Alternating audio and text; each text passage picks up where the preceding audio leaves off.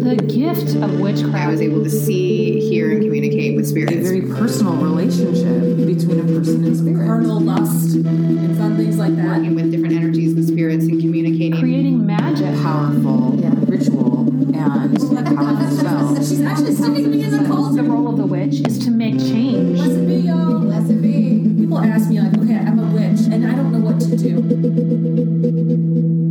20 years ago, 3 young friends realized they were witches. They scattered to different parts of the world following magic and spirit. Now, they're back in their hometown to share what they've learned. Welcome to That Witch Life Podcast, your home for living as a witch in today's world. Hello, witches. Thank you for joining us on another episode of That Witch Life Podcast.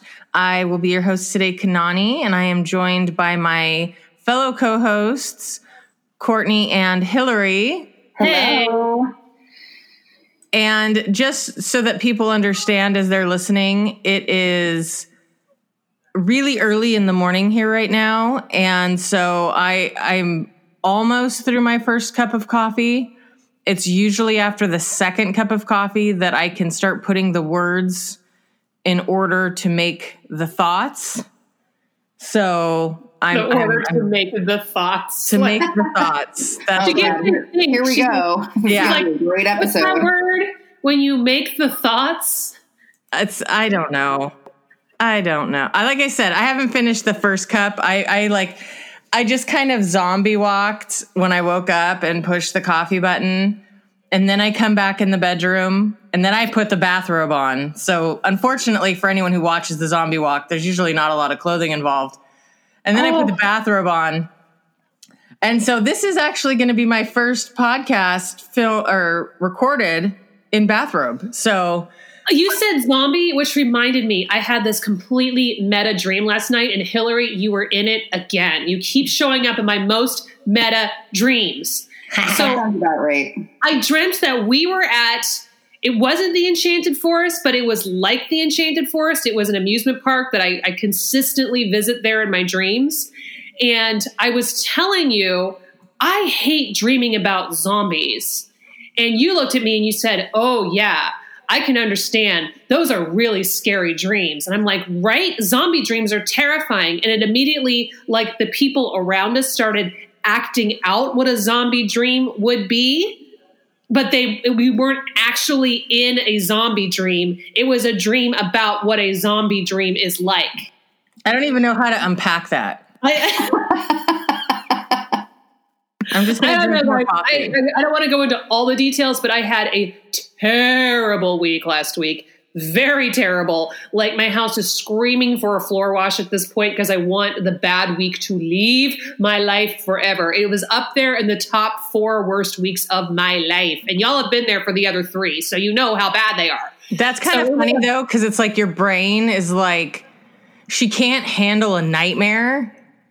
So we're just going to give her a dream where she's kind of having a nightmare, because we can't give her a full nightmare because she can't handle that right now. So we're going to dream about what it's like to have a nightmare. Oh, sure. Well, here's the thing is that I had the actual zombie nightmare at the beginning of the bad week.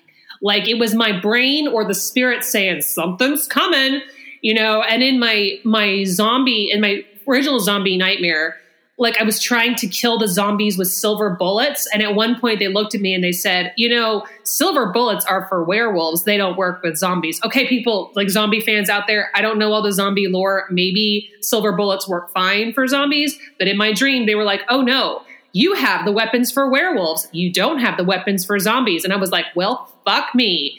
And so then I'm hoping this is an improvement. That I was just trying to, maybe it's my brain trying to understand everything that happened. And so it's recreating these like people pretending to be zombies in a nightmare at an amusement park.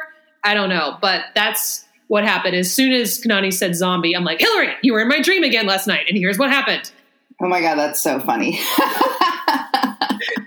Hillary's like this wise spirit guide in all of my dreams where I'm like, Hillary, I'm afraid. And she's like, I know you are. But you know what? It'll be okay.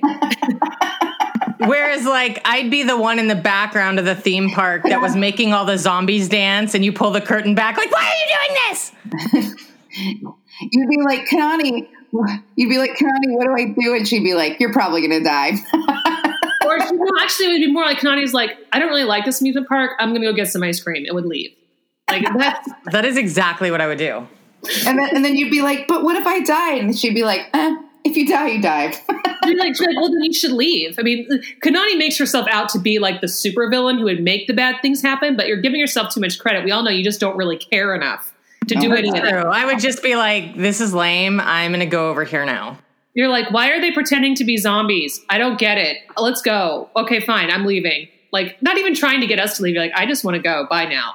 I'm going to leave the creepy amusement park of your dreams where people are pretending to be nightmarish zombies. So I have a secret. I'm going to tell you guys and our guests out across the world. So please don't tell my husband. If he leaves any coffee in the house after he goes to work, I drink it. And that may not seem weird, but I'm really not supposed to have caffeine because it does not good things to my body. But some mornings it just calls for it. And so if he caught me drinking caffeinated coffee, I would get the scolding of my life. But when he leaves a little bit in the pot, I drink it after he goes to work. But he didn't do me that favor today. He took it all with him. So Kanani was at my house like weekend before last when she came over for the barbecue, and she got really upset because she went into the freezer and there was a bag of decaf in there. And she's like, why is this in your house? I mean, there's the same tone of voice as if she found a MAGA hat in my house. But why is this in your possession? And I'm like, I cannot drink caffeine. You know this. Like, she doesn't want to remember that. It's like blocked out that there's a person out there who has to, if they're going to have coffee, has to drink decaf. Yeah, I don't understand. None of those words make sense in that sentence. Well, I told you, I said, if I drink caffeine regularly, I have absolutely like menstrual cramps that destroy me. And I'm on the couch for 2 days and you just look at me like, I don't see why that's a problem. I mean, come on. Right? You don't give up coffee for 30 days to avoid cramps for 2 days. Like you push through. Like, I don't think we've had the same level of pain. People have told me that before, and I believe it. Don't get me wrong. I 100% believe, because about once a month I get horrific migraines that usually last anywhere from a day to 3 days. And I've had so many people, from just regular people to doctors, be like, caffeine really, attributes to migraines. I will be damned if I'm not going to wake up and drink a cup of coffee first thing in the morning, even if I know I have a migraine or a migraine's coming. That coffee is happening. That coffee is what keeps me alive. You don't give up on your dreams. You follow your dreams. Live your dream. Follow your dreams. Live your dream.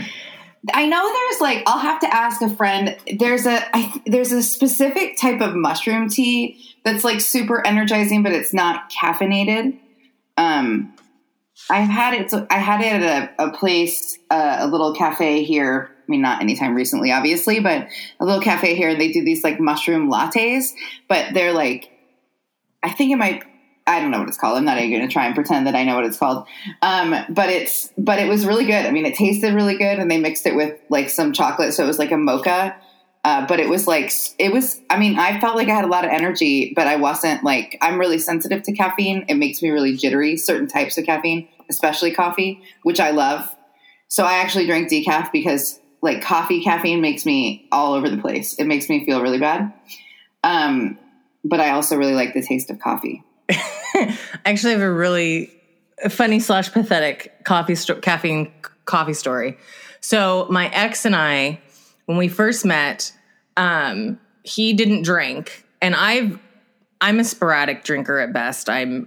Before you had children, anyway. Yes, especially before. Well, yeah, that's true. I've drank more since I've had children, but that's just what children and do. Alcohol. Yeah. And so he and I, it wasn't even a date. I'm going to say it was our first meet. And so it was the first time that we met. And we went out for a Halloween party, just a random Halloween party. And it was fun.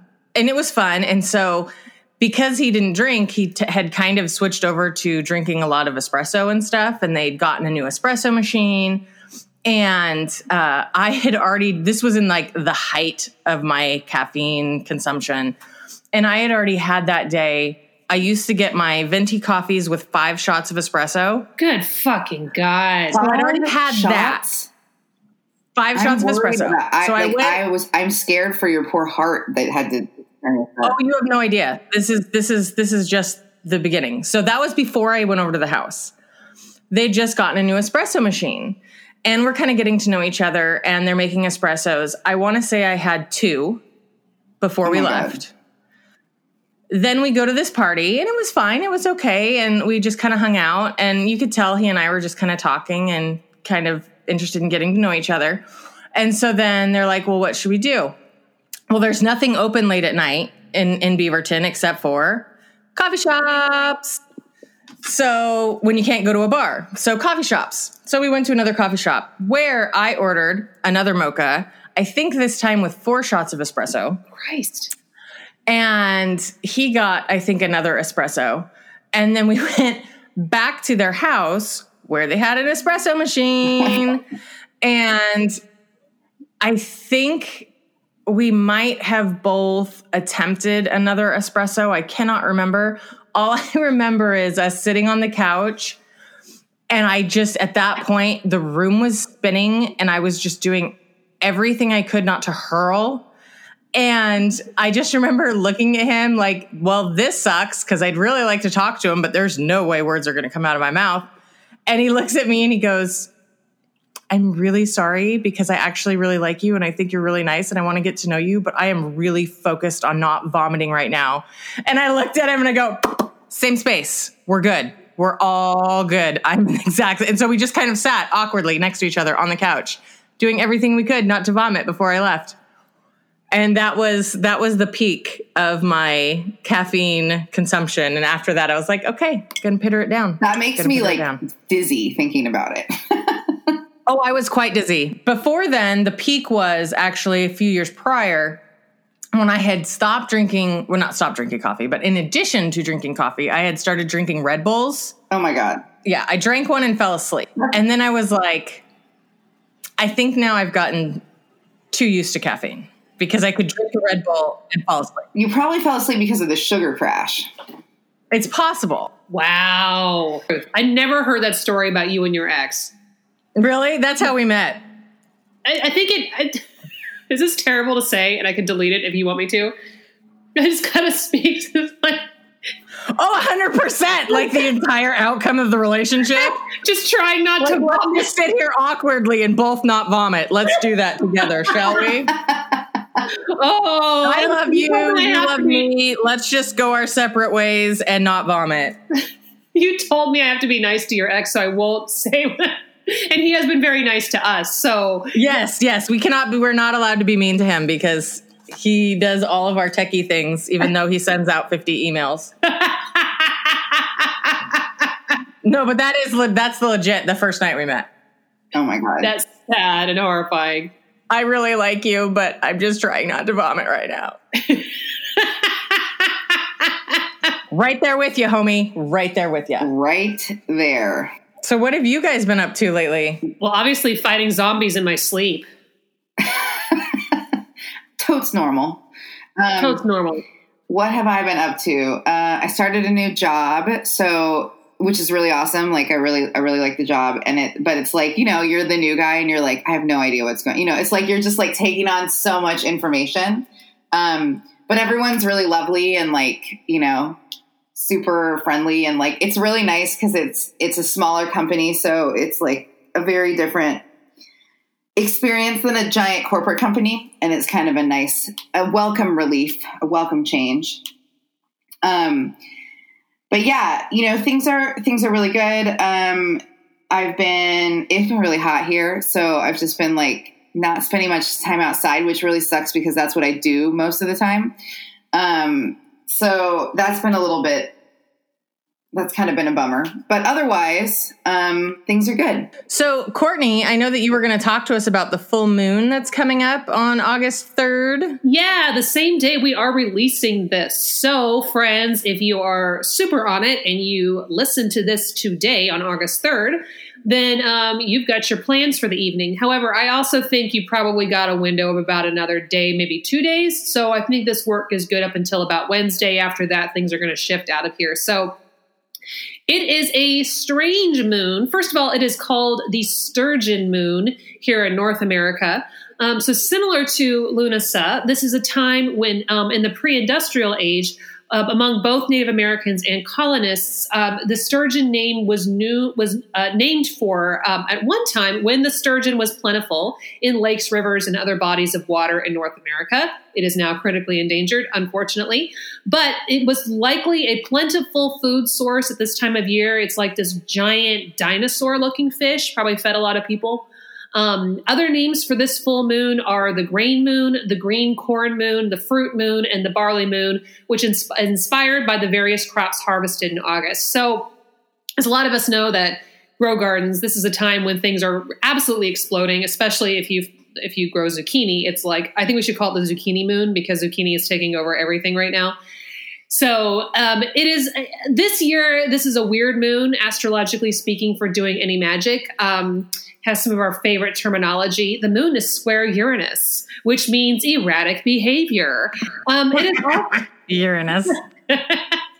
Jesus. I'm a professional witch podcaster. I can say these things without acting like I'm 12. No. I do not have that skill. I can't say moon square Uranus, and I can't say quincunx. Oh my God, you are a child. I can't. Oh, you try. Sorry, Uranus. Say moon square Uranus and don't laugh. I dare you. Do it. Moon spirit Uranus. You didn't even say spirit. You said it wrong. You said moon spirit and Uranus, which is even better. Look, it's early and I haven't had any sort of caffeine. Okay. It was kind of like Hillary when we used to make the boys. We used to go to the boys' night.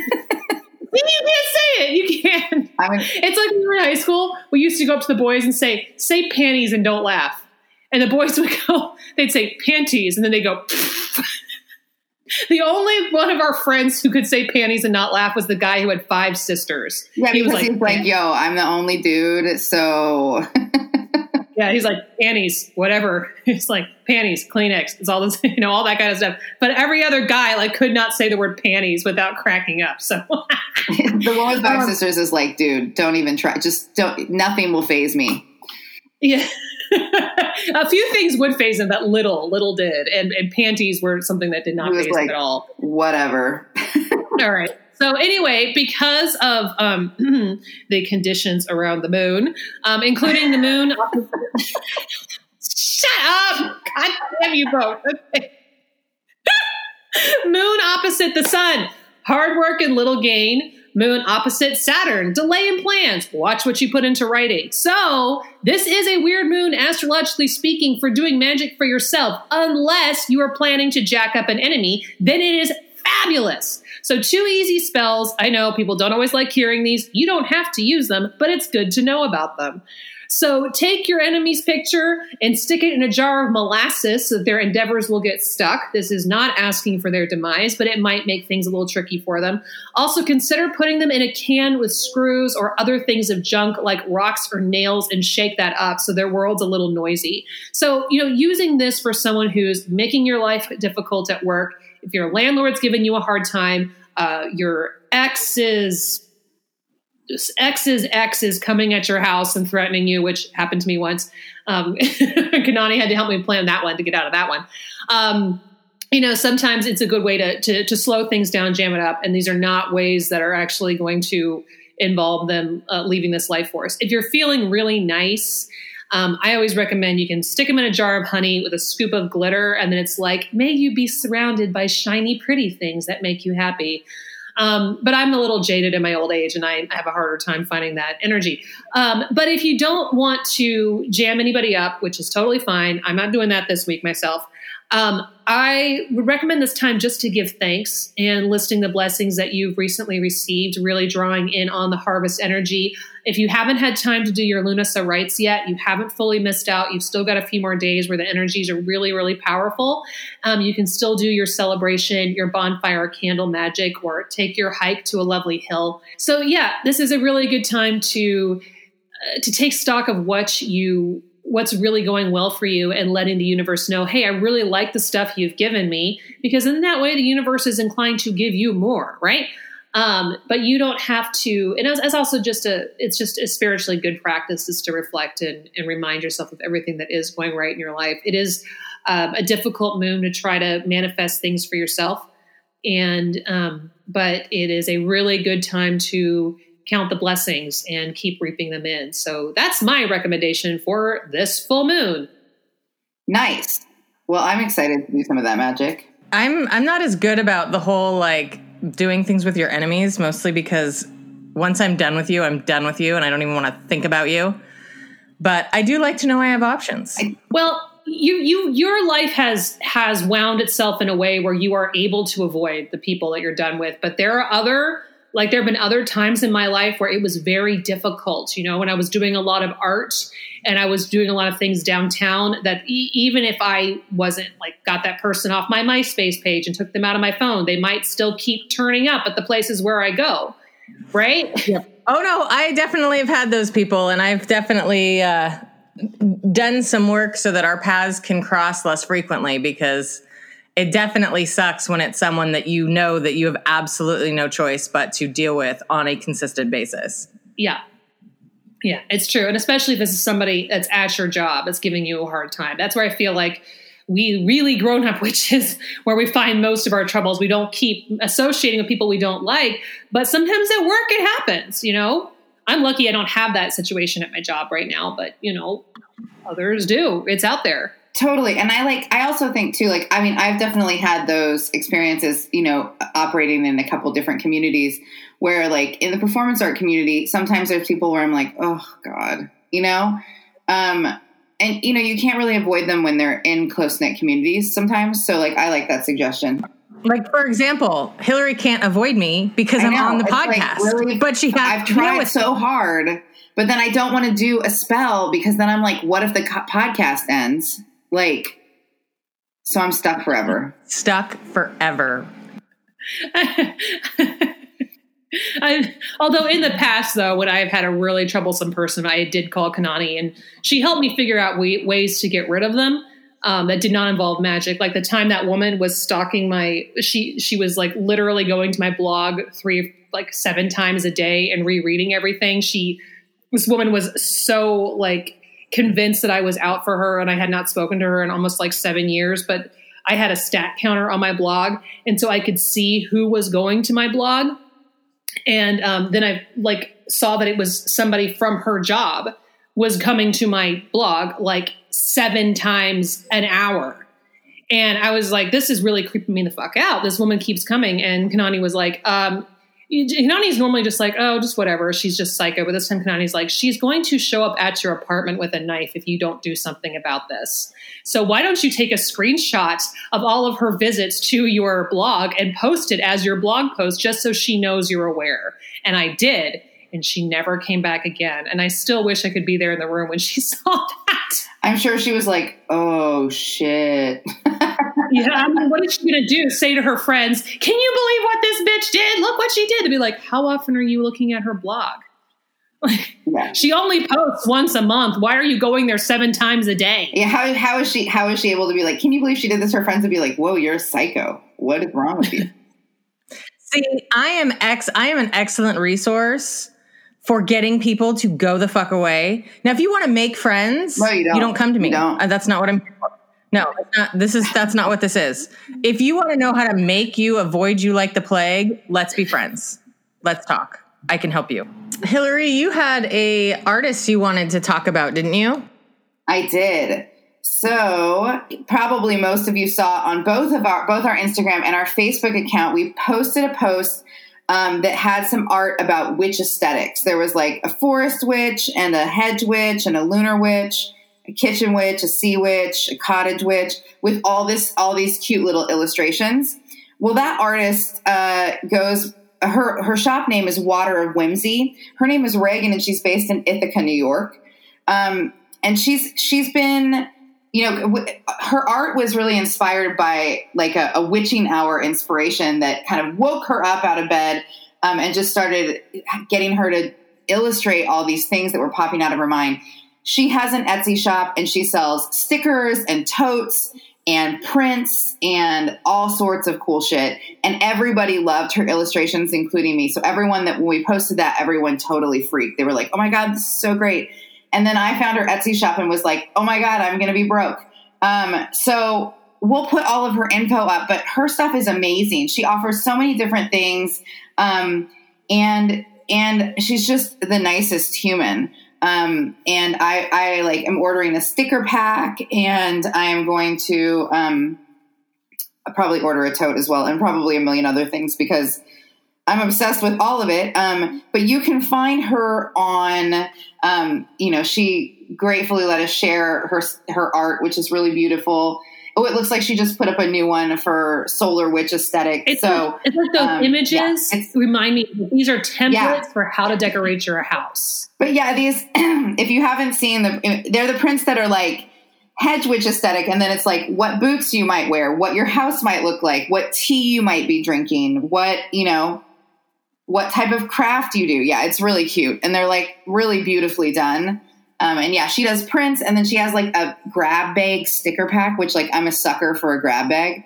So, yeah, I'm really excited to buy all of the things. So go check her out.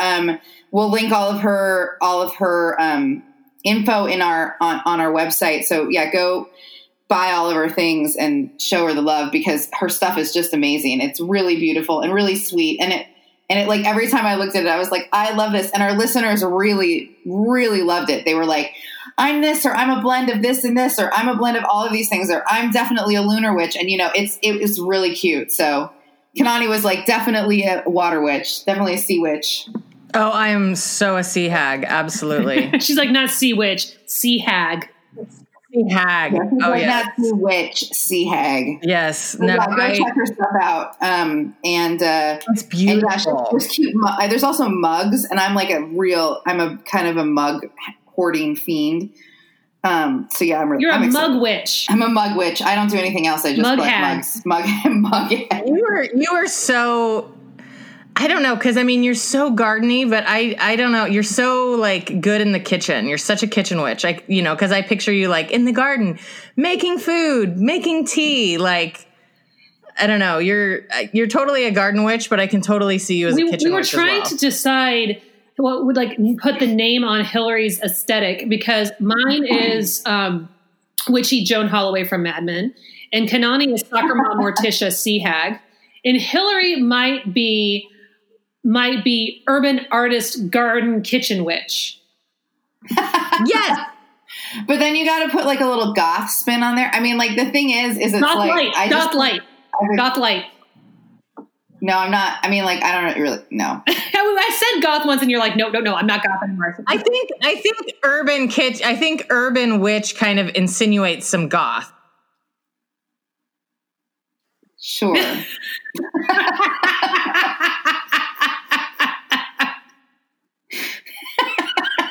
We should take a poll. Okay.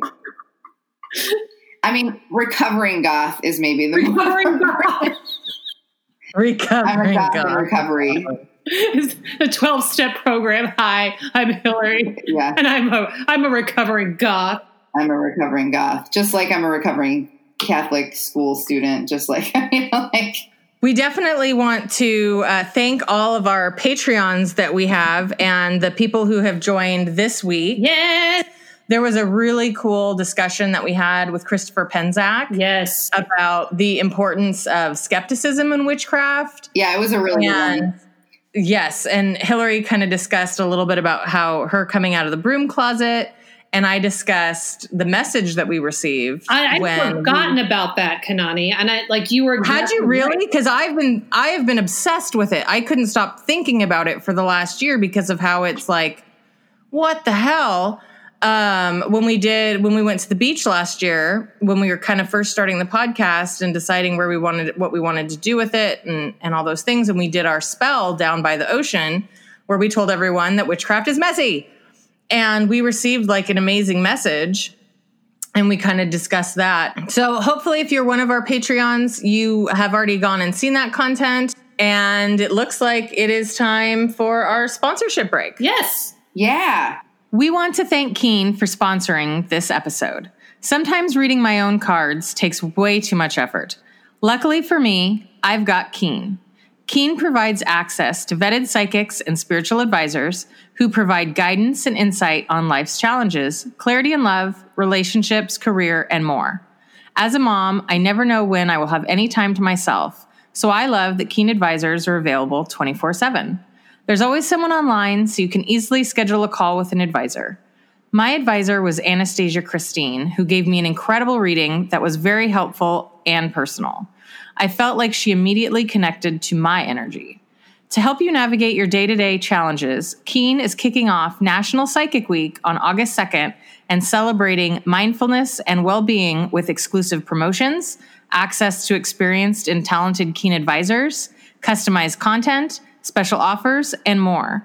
Keen understands the importance of taking time to maintain spiritual and mental wellness, especially in today's current climate, and Keen provides its advisors and its customers the tools to do so. Each week, Keen sends its users discounts on readings, making Keen one of the most affordable ways to receive multiple psychic readings. If you are a current Keen user, check your email this week to see the discounts, because who doesn't love a discount? As a new Keen customer and a fabulous listener of our podcast, you can try your first 10 minutes for only $1.99. Pricing then depends on which advisor you choose, and the services are backed with a satisfaction guarantee. So if you want to try your first 10 minutes for only $1.99, go to trykeen.com/thatwitchlife. Keen, because you deserve answers. Thanks again to Keen for sponsoring this episode. All right, and we are back, and we are super excited to introduce our guest today. She is the author of The Mythic Moons of Avalon, and her name is Jhenah Telyndru. She is an author, speaker, and educator. She is the founder of the Sisterhood of Avalon, a Celtic women's mysteries organization with worldwide membership, and is the academic dean of the Avalonian Theological Seminary. Jhenah holds a master's degree in Celtic studies from the University of Wales, Trinity St. David, and did her undergraduate studies in archaeology. She teaches 4-day residential training retreats around North America and the UK, and facilitates pilgrimages to sacred sites in the British Isles and Ireland through Mythic Seeker tours. She is a frequent presenter and guest speaker at academic conferences, religious symposia, women's spirituality gatherings, and pagan festivals. She is a priestess in the Avalonian tradition for over 30 years, and Jhenah has been following a pagan path since 1986. So just a quick question. Will you be my new best friend?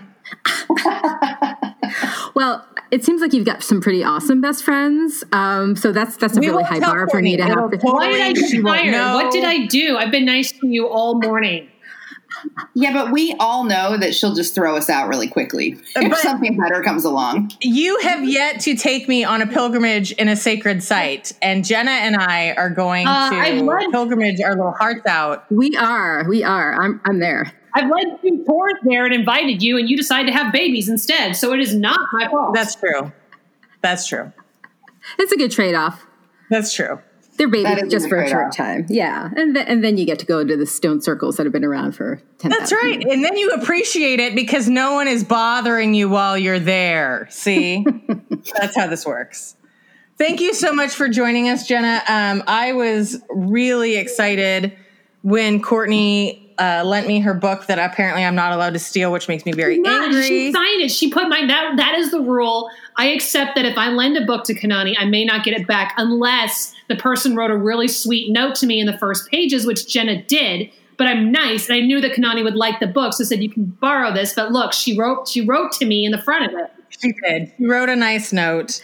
I'll bet we could work out a nice note for you as well. Yay! But what we now know is that Courtney's going to fake nice notes in the beginning of her books so that Kanani will give them back. I know, and I've been looking at this like, how can I make the Courtney look like Kanani? Like, can I make this work so I can tell? Although there's a big dog tooth bite in it, so I'm pretty sure I can't fake that. It's so pretty recognizable.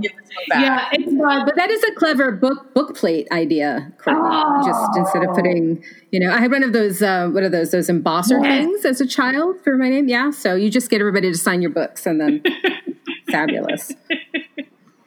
If the dog bites one of the books, he has a very good taste in books. He does. He eats my favorite.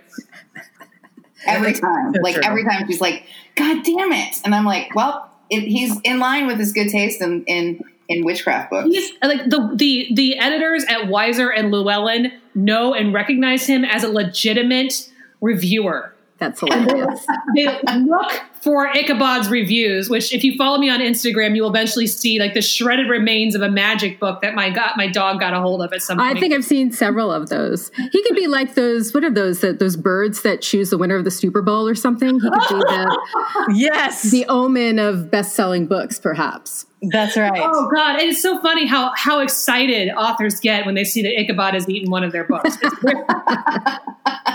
There's only one little bite in mine, alas. You'll have to leave it closer to the ground. What I think happened is there was a stack of them and he was going through them one at a time. And I got home in time before he ate all of them. And there was like 2 on the floor. He's like, what? And I'm like, oh my God, you're eating all my books. He ate Jake Richards' Appalachian folk magic book. Uh-oh. Backwoods Witchcraft is what he put. Yeah, that's the title. And he ate that. Like, it's Hilarious. Kids eventually stop chewing on your books. So there is that. I don't think dogs, do they grow out of that habit? Eventually they get some do. Yeah, but he's almost 2, and I've given his breed. I'm thinking at least till 4. We've got to hide everything. Very good. Yeah,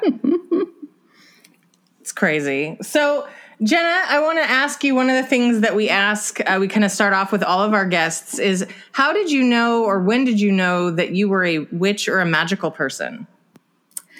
Well, I mean, I've always loved mythology from when I was very little, and I used to daydream that I lived in ancient Greece so I could worship Athena. And it wasn't until I found a book by accident that I realized that there are other people like that. It wasn't just some kind of weird,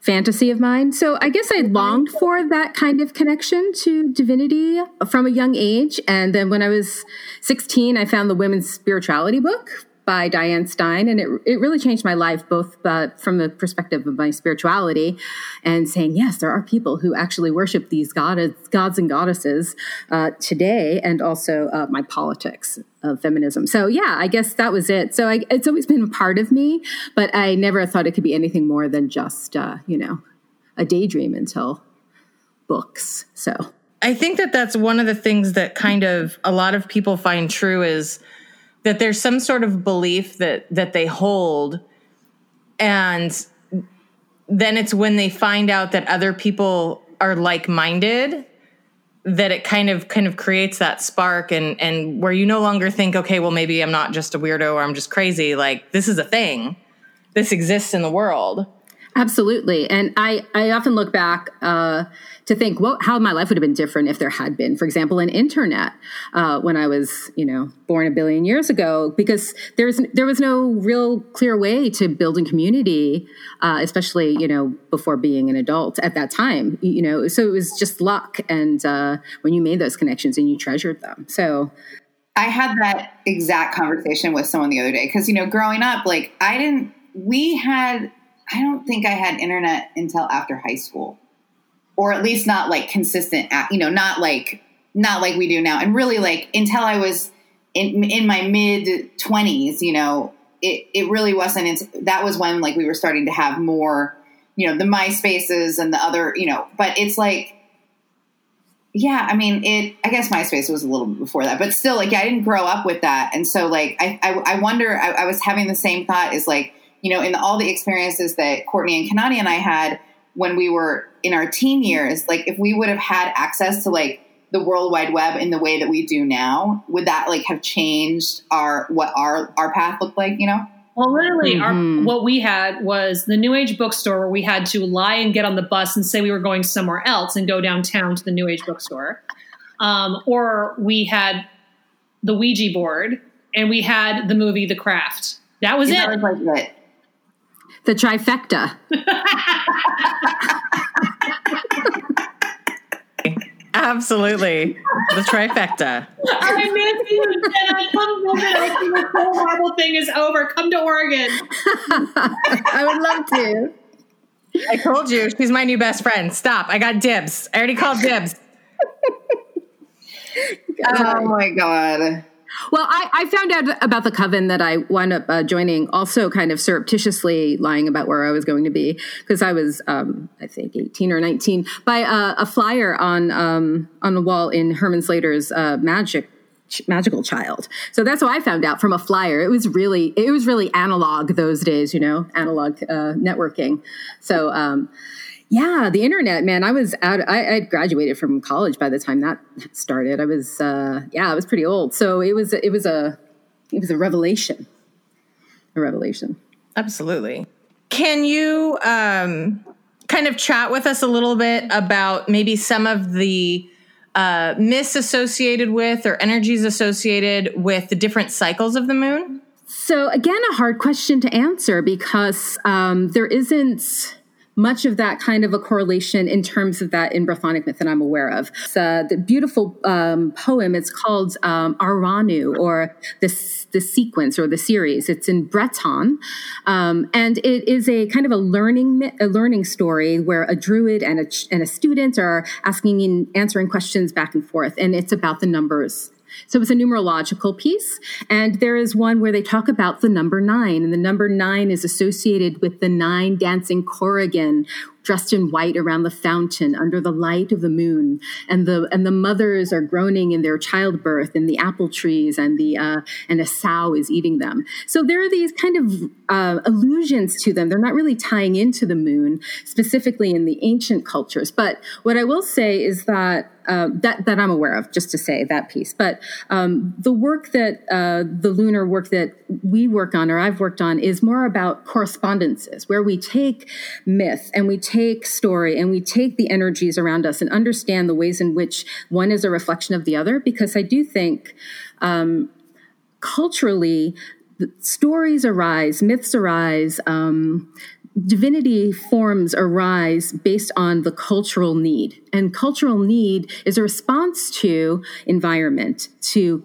weather, to the seasons, to celestial things. And so there are indirect references to things, and we can find the ways in which they correspond. A myth is arising from a cultural space that is a reflection of the people's response to the land around them, to the weather things around them. So to look at story and find the ways in which they reflect a particular lunar energy is kind of the process that arose, for example, in Mythic Moons of Avalon, if that makes sense at all. Yes. So how do you use lunar energy in your practice?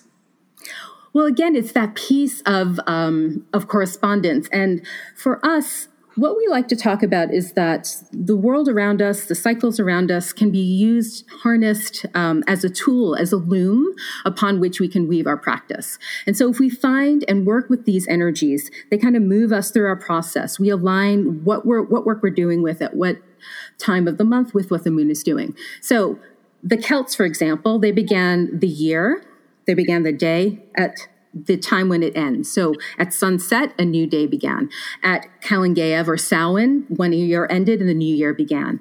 So we begin at the third quarter moon. We descend. That's that place, that transition time where we enter into the dark half. So descent is when we look within ourselves and to begin that aspect of shadow work. And that has an alignment with the third quarter moon. That has an alignment with Kalingeyev. Then down to the dark moon, where we're looking into that dark reflective mirror to hopefully come to the root of understanding of shadow things and how to unroot them. Then up to the first quarter moon, which is associated for us with the energies of emergence out of the cauldron of the shadow work and into the building, the weaving of the torque of sovereignty. So we're looking forward at using that outward motion. How can we manifest aspects of our sovereignty? How can we reallocate energies that are tied up in things, patterns that are no longer serving us, and put that to use in other work, outward work that affects change in our lives and in the world around us. And the full moon is resolution. It's the bright, shining mirror of the reflected light where we see the wholeness of all that we have accomplished. We see things with true clarity, kind of that full harvest. And then there's always that sacred center, the sense that while we look at the moon and we look at the year as discrete pieces and we align lore and we align particular kinds of work, we're very inner work, the evolutionary kind of transformational consciousness. That sounds very new age, but I don't mean for it to be. That's a lot of the focus of the work that we do. in the sisterhood. And then, but that we need to see things as a whole. We break things down into pieces to understand them better, but our goal is wholeness, not perfection. So there is a sense of the entirety of the cycle. Seeing it from that perspective is just as important as its parts. I need a drink after that.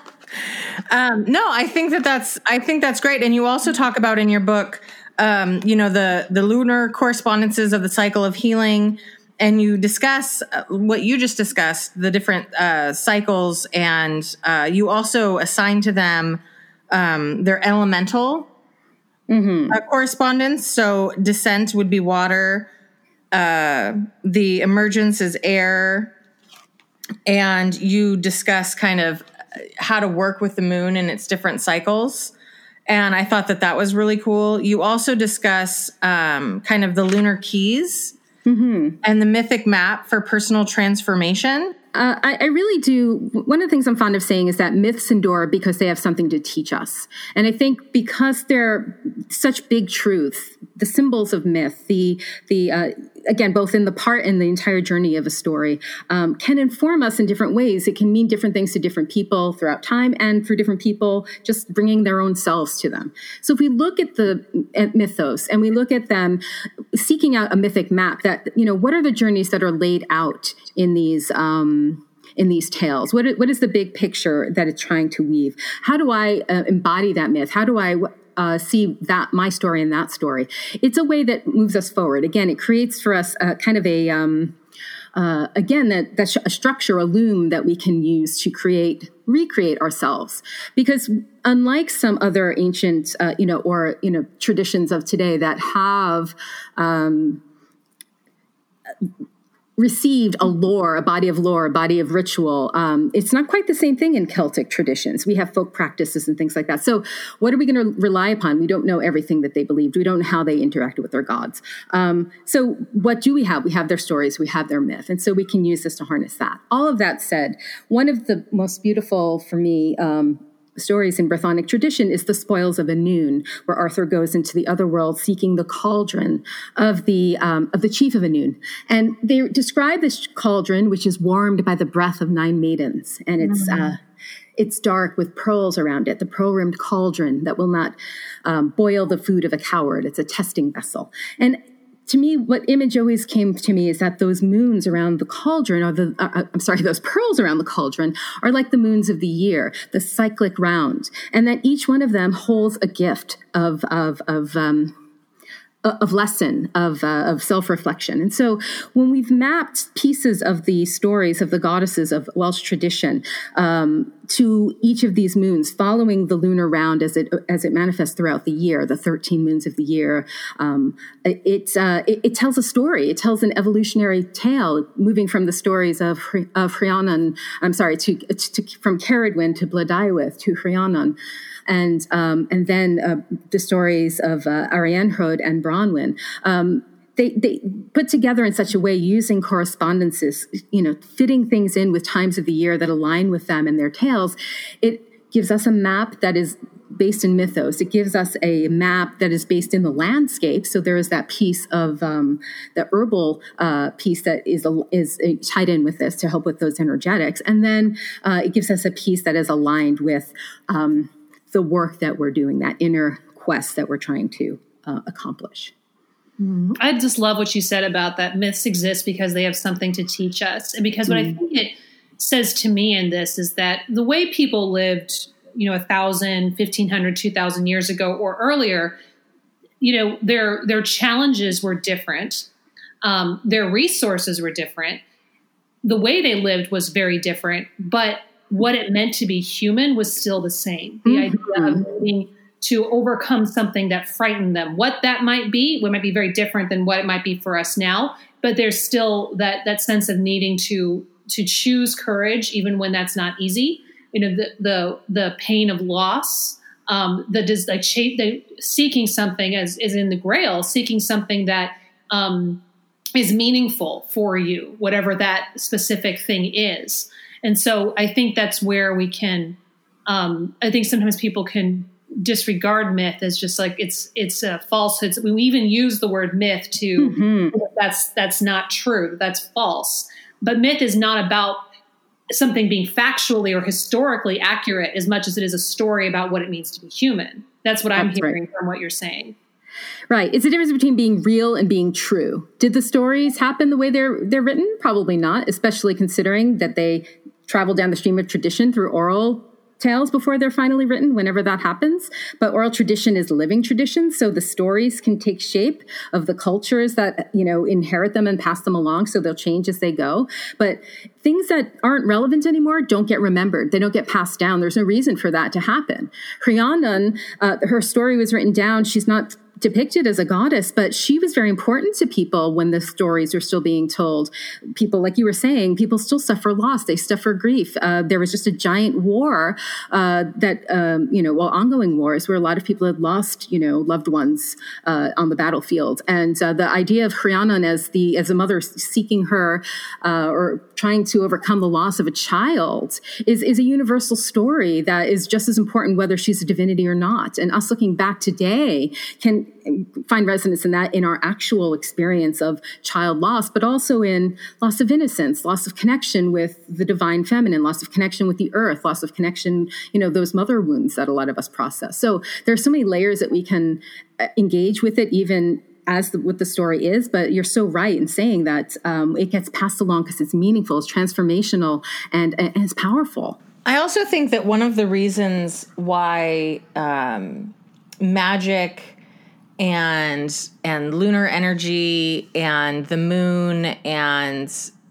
things involving using the moon in practice, I think one of the reasons why that is, and in my opinion will always be incredibly powerful, is because it doesn't matter what point in history that you lived. It's the same moon. It's the same cycle.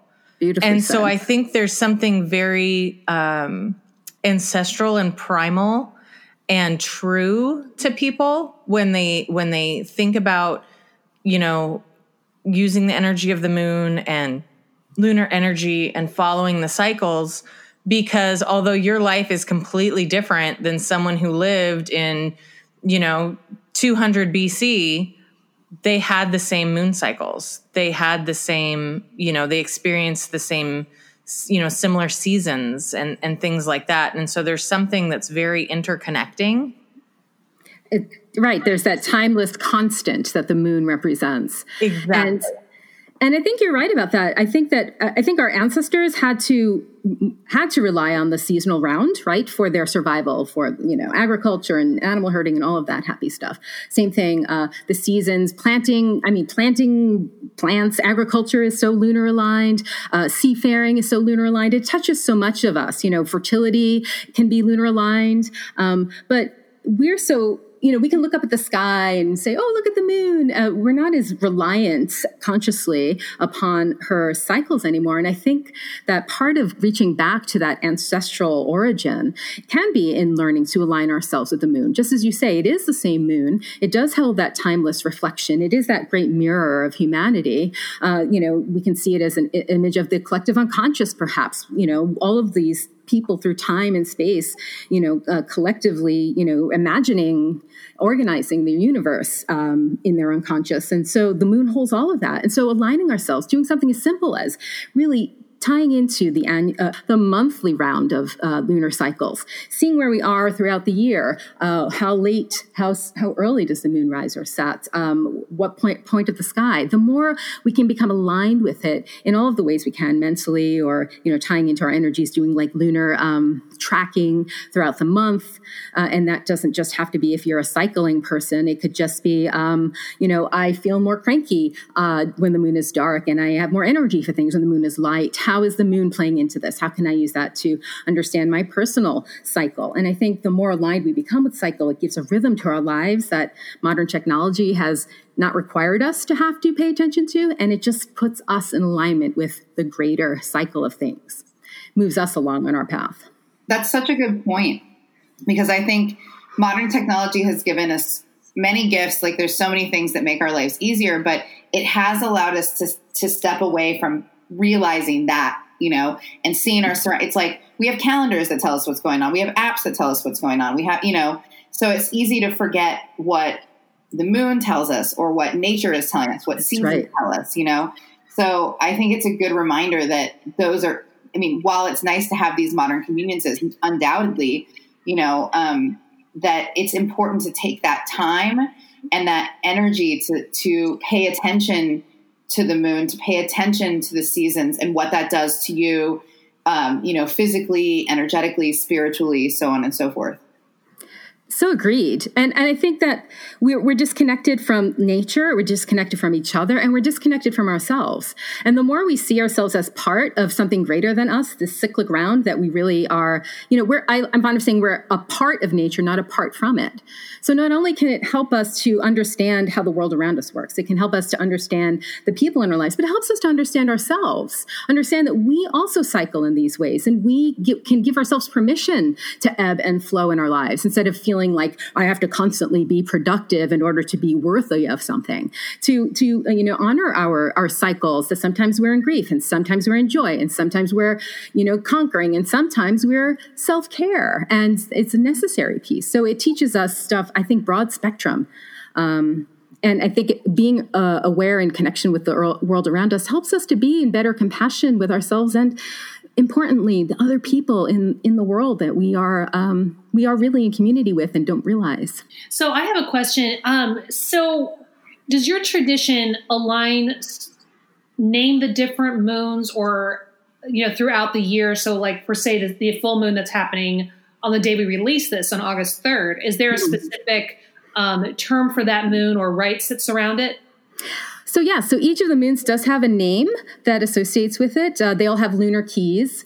So there's an herb associated with it. There's a part of the goddess story associated with it. And then there's that name. So the moon coming up for us, this coming full moon, is the moon of consummation.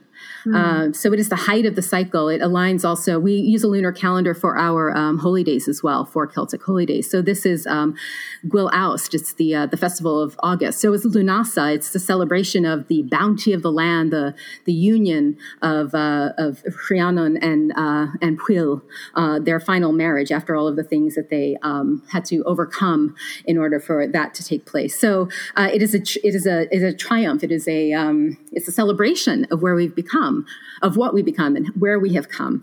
And so we do have particular traditions around that. And one of the things we do spiritually at our altars is we create a corn dolly to represent that person that we have become. This is the height of the year. From this point, the year wanes. So for the waning part of the year, on our altar is our dolly that says, "She who I have become."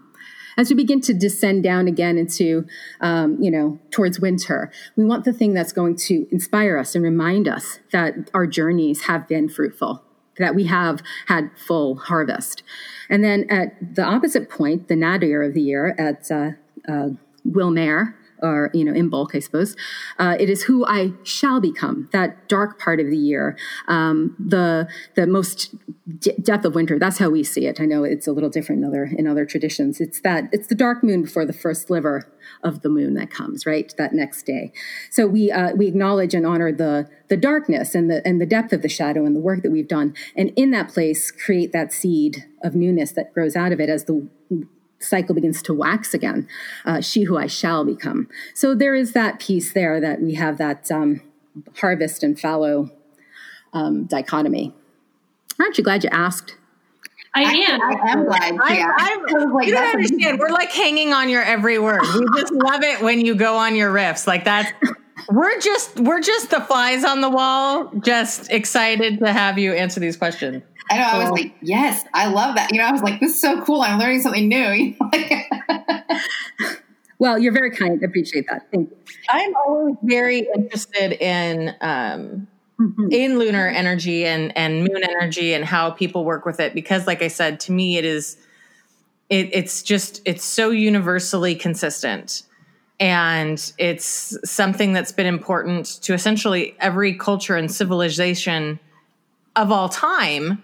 And it's only been in the more modern times where, like you said, we kind of have the convenience that it doesn't necessarily dictate our lives in the way that it once did in other time periods, or still does in certain civilizations that exist in the world.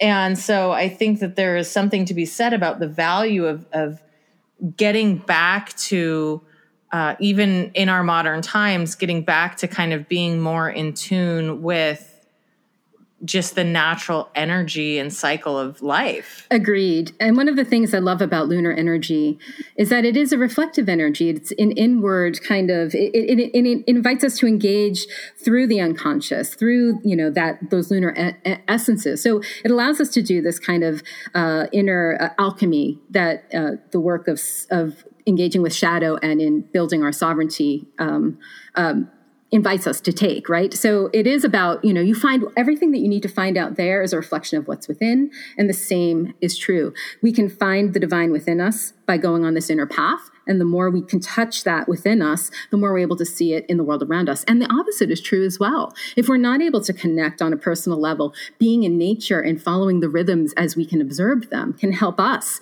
to do that reverse journey into ourselves as well. They're balancing each other. And I think it's an empowering and important piece to recognize that we make changes outside of us that reflect within us. Right? It affects us. And the same thing is true. When we change what is within us, it affects how we engage with and see what is without us. So both of those processes are really, really important, I think, and help us to come into alignment with our authentic selves and clear us the way for a good relationship with the divine.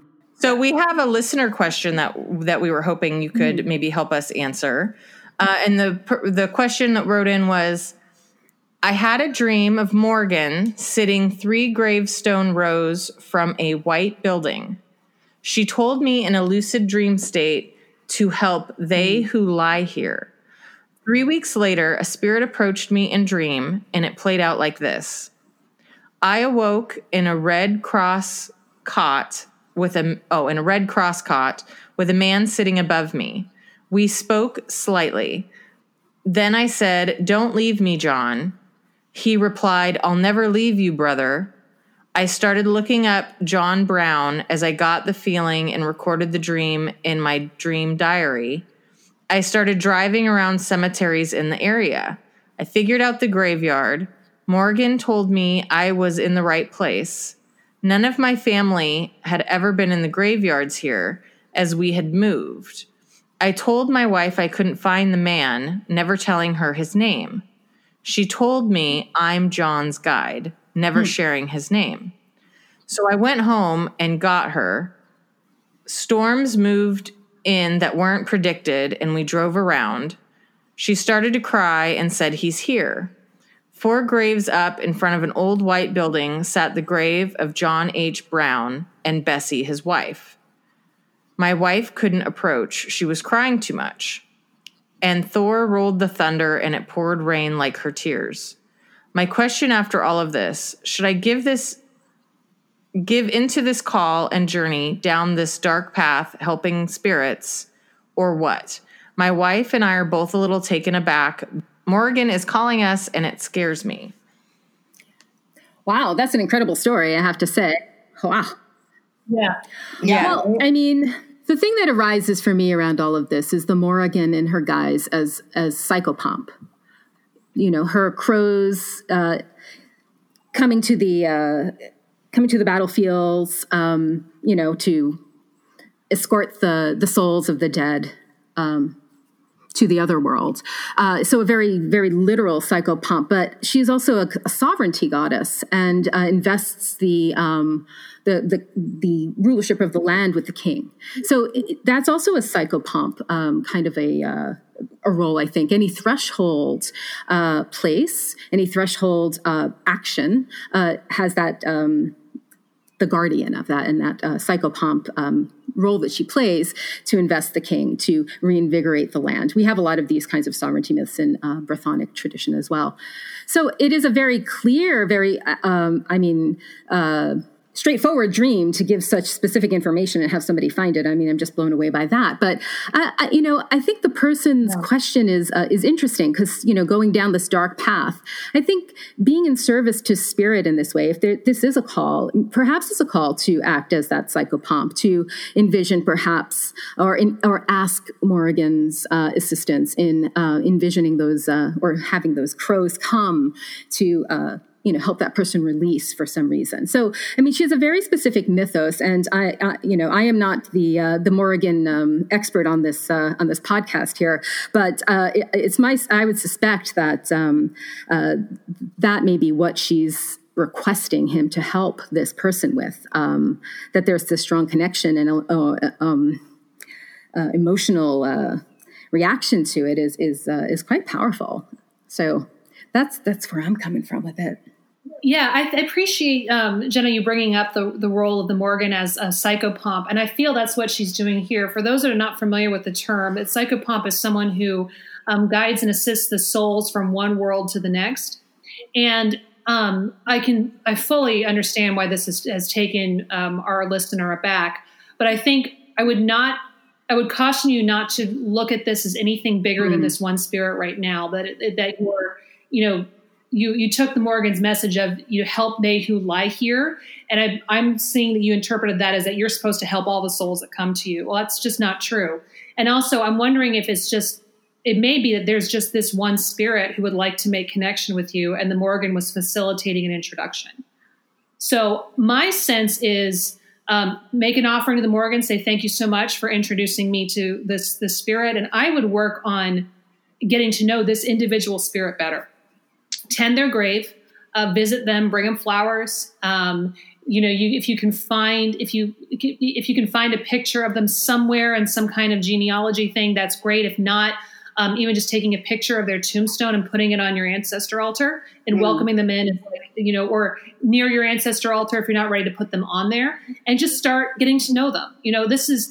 I think sometimes when we have introductions with the spirits, they are so jarring, and we tend to think them as I'm being called to this major service. Well, that's a little bit like as if you meet someone and you shake their hand and then they say, we should get coffee sometime. And we interpret that as they want me to marry them. I think that we need to take it. It's possible you could end up in a lifelong relationship with the spirit, with this goddess or what have you, or it's possible you just become friends. And so I would spend your time with this individual spirit and don't look too far into it right now, except the fact that there is a cognizant spirit who has a connection with you. And in your dream, the spirit says they want to help you too. There's a relationship here, right? So start by getting to know them. And then clearly the spirits come to you through dreams. So John, I'm sure, will come back and give you more insight into what's going on. And there may be more opportunities for you. The Morrigan may have more psychopomp work for you in the future, or this may be the only time. So don't freak yourself out too much. You are not signing on for a life of service to the Morrigan for psychopomp work unless you said that in ritual with her, and that's on you. But if it's just this dream, just get to know the spirit, but definitely make an offering to the Morrigan to say, thank you so much. That was really incredible. When you have experiences like this, doing this thing or following through with this thing that you were so drawn to doesn't mean, that like you've suddenly signed your life away to the Morrigan. Like, it's not really how it works, in my opinion. And I think that you also get to have some boundaries in your relationships with spirits and deities.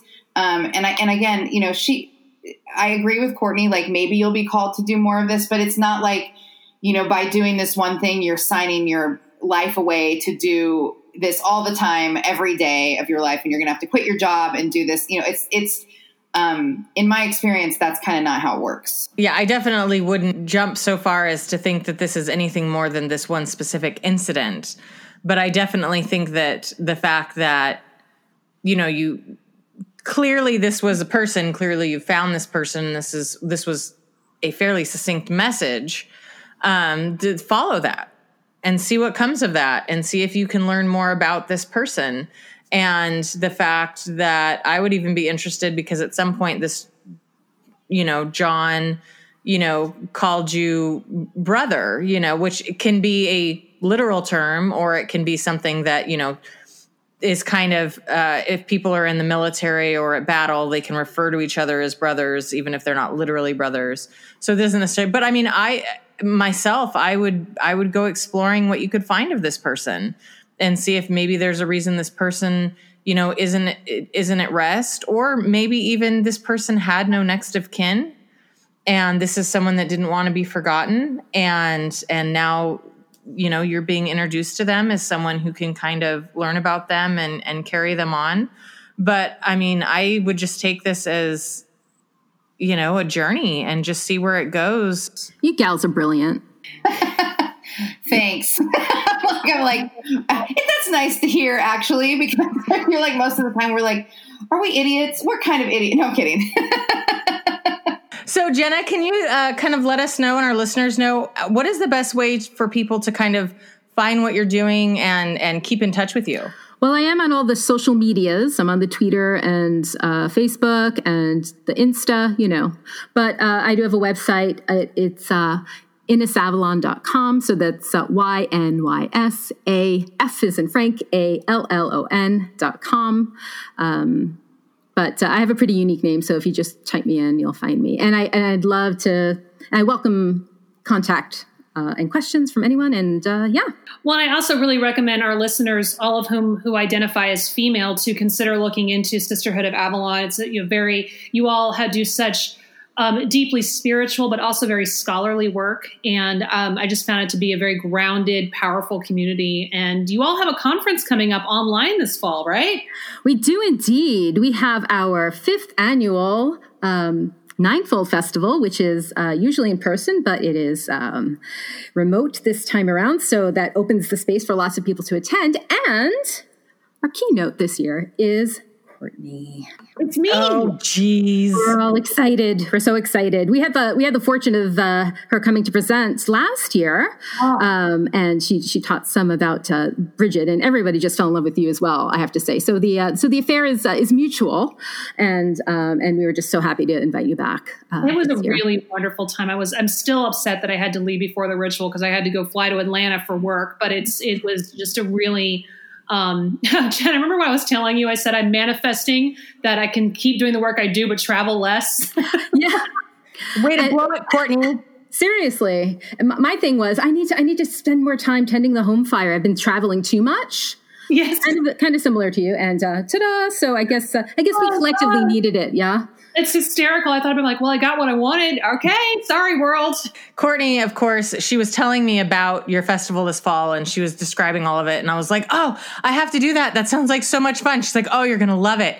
And so I was totally sold on it. And I plan on attending the virtual festival. And she's like, guess who the keynote is? Damn it. This is how she gets me. She tells me I'm excited, and then she's like, and I'm gonna be there. Damn it. That's just bonus points, though, no? Bonus points.